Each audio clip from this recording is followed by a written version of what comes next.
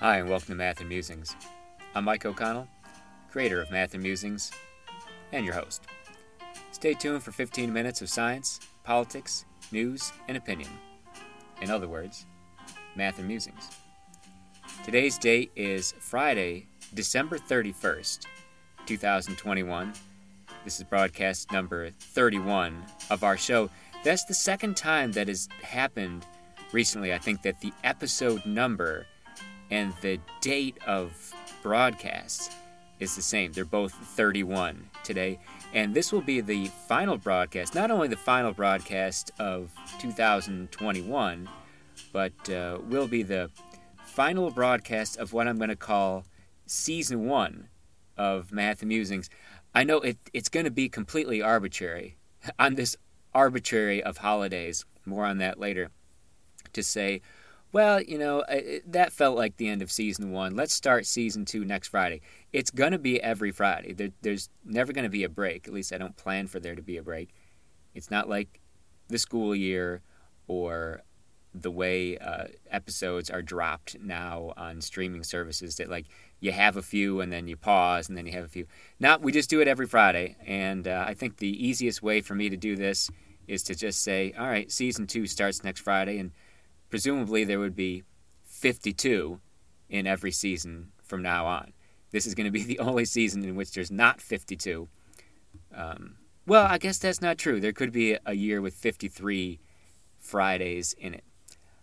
This is going to be the only one with 31. As I welcome you formally to today's program, yes, I made it back.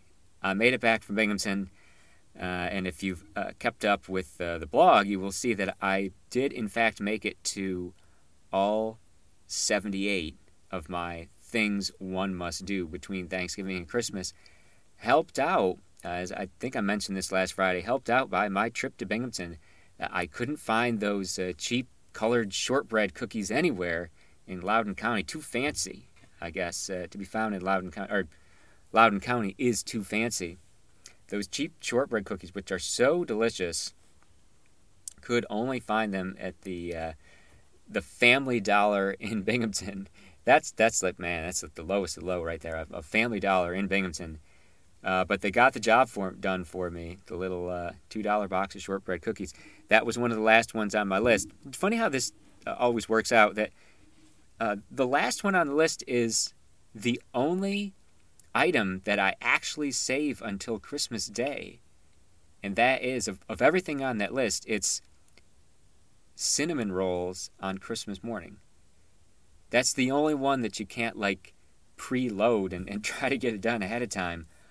Everything else you can do before Christmas Day, but eating cinnamon rolls on Christmas morning, that's the only one that literally has to happen on Christmas. And it did. I went 78 for 78. There was one caveat. If you read the blog, you'd know this already. That's MikeO'ConnellJr.com, by the way. That I kind of, it wasn't as though I cheated on one of them. It's that I made an executive decision to allow this Crops. That's KROP apostrophe S. Is the place where I usually get my Christmas tree. After dreaming about it for years, going to get an expensive tree at Crops. Although all trees are expensive this year. Did you notice that one? If you went to buy a tree, oh man, it was like triple the price of buying a tree any other year.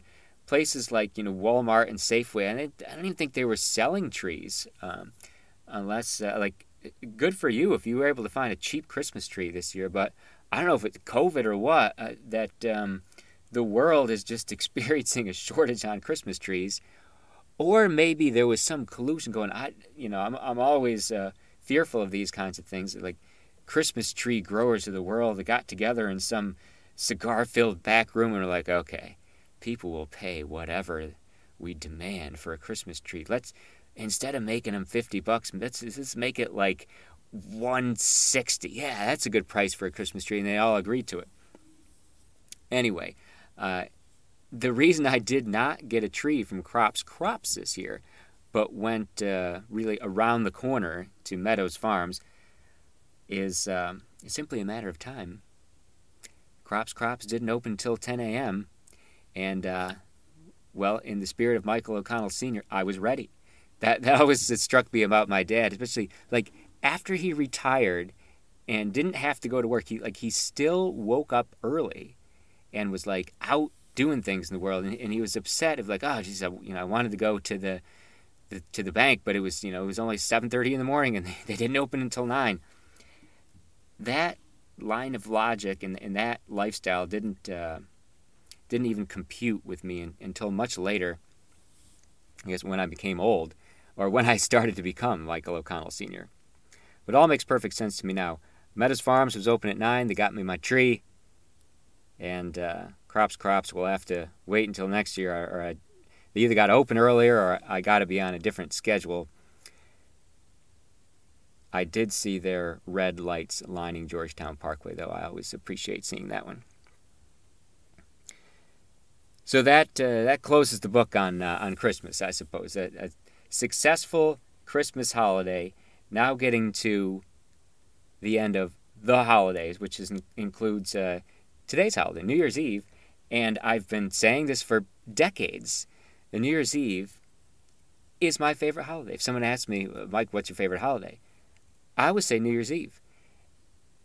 Because largely for the same reason that I say, like, Christmas time is my favorite time of year, like the month of December, where everyone in the world really is acting the way that I act all the time, which is, in a word, make yourself busy. Go out, do things as best you can in the COVID era. Try to, make a lot of money, spend a lot of money, doing things, hanging out with people, and not worrying like, oh, it's a school night, like, oh no, you can still hang out with your friends. And I would go to a Christmas party on a Tuesday night. Sure, I don't have to wait until the weekend. Let's do this every day because there's a lot of things to do. Let's try to be busy. And that's how people operate during the month of December. That's how I try to operate all the time, and I recommend it.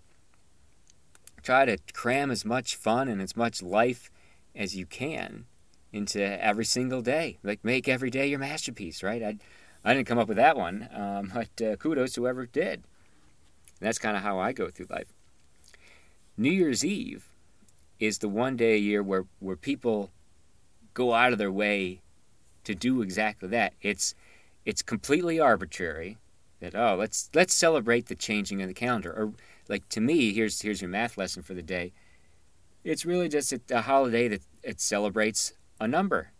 I'm a numbers guy, and this is like, well, we're going to reset our calendar. This collective conscious of time that we have put together. Not only are we switching the month, we're switching the day and the year here too. We're going to reset the whole thing.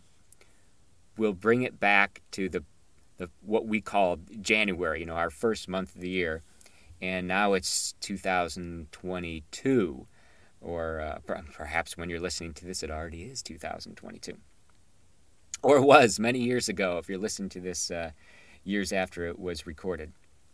The date it was recorded, in fact, was December, let's see, today's Wednesday, so today's the 29th. I'm cutting it close. I usually record these before then. I usually record on like Monday or Tuesday. Wait until the last minute here. As long as I get it done by Friday at midnight, it makes it to wherever podcasts are sold.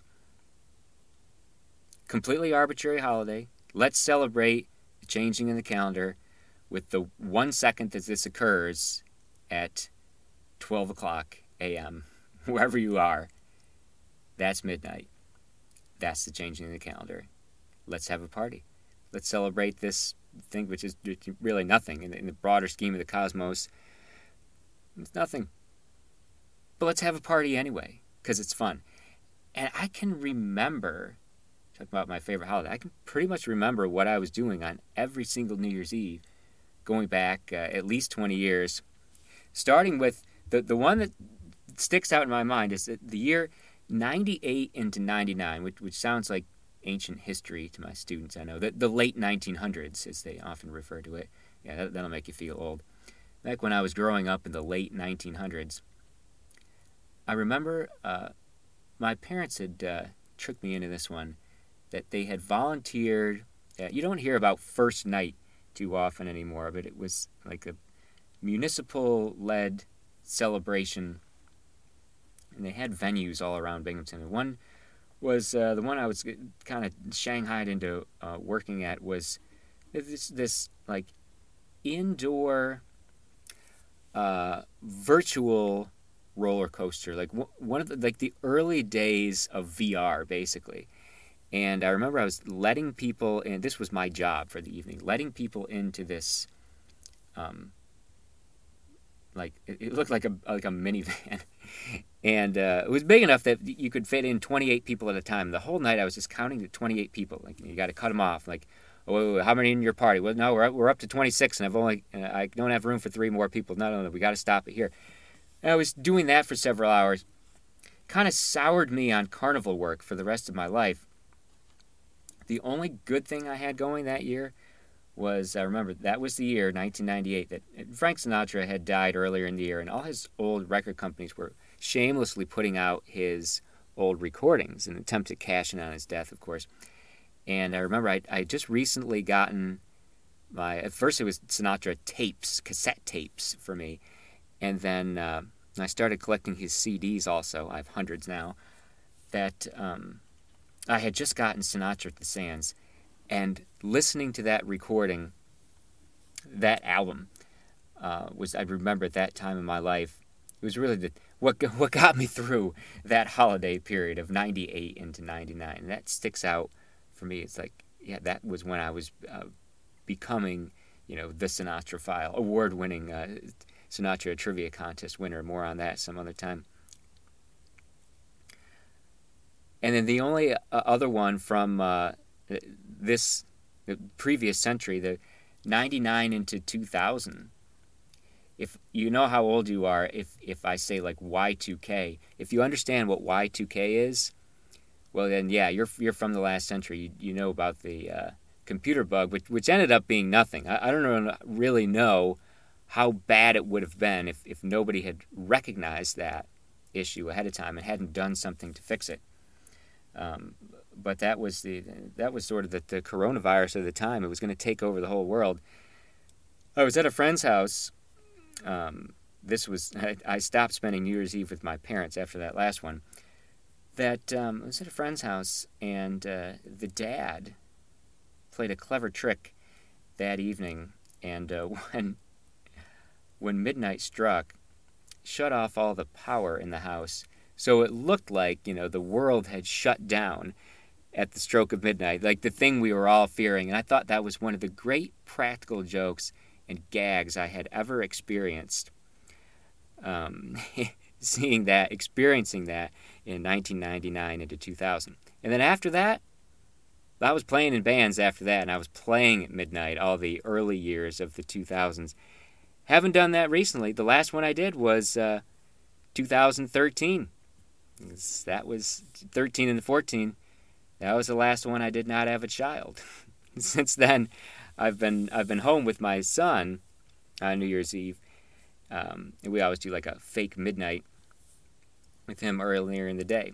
For me, fake midnight, well, that's become my cottage industry, because I have been going around. I've been doing this for 20 years.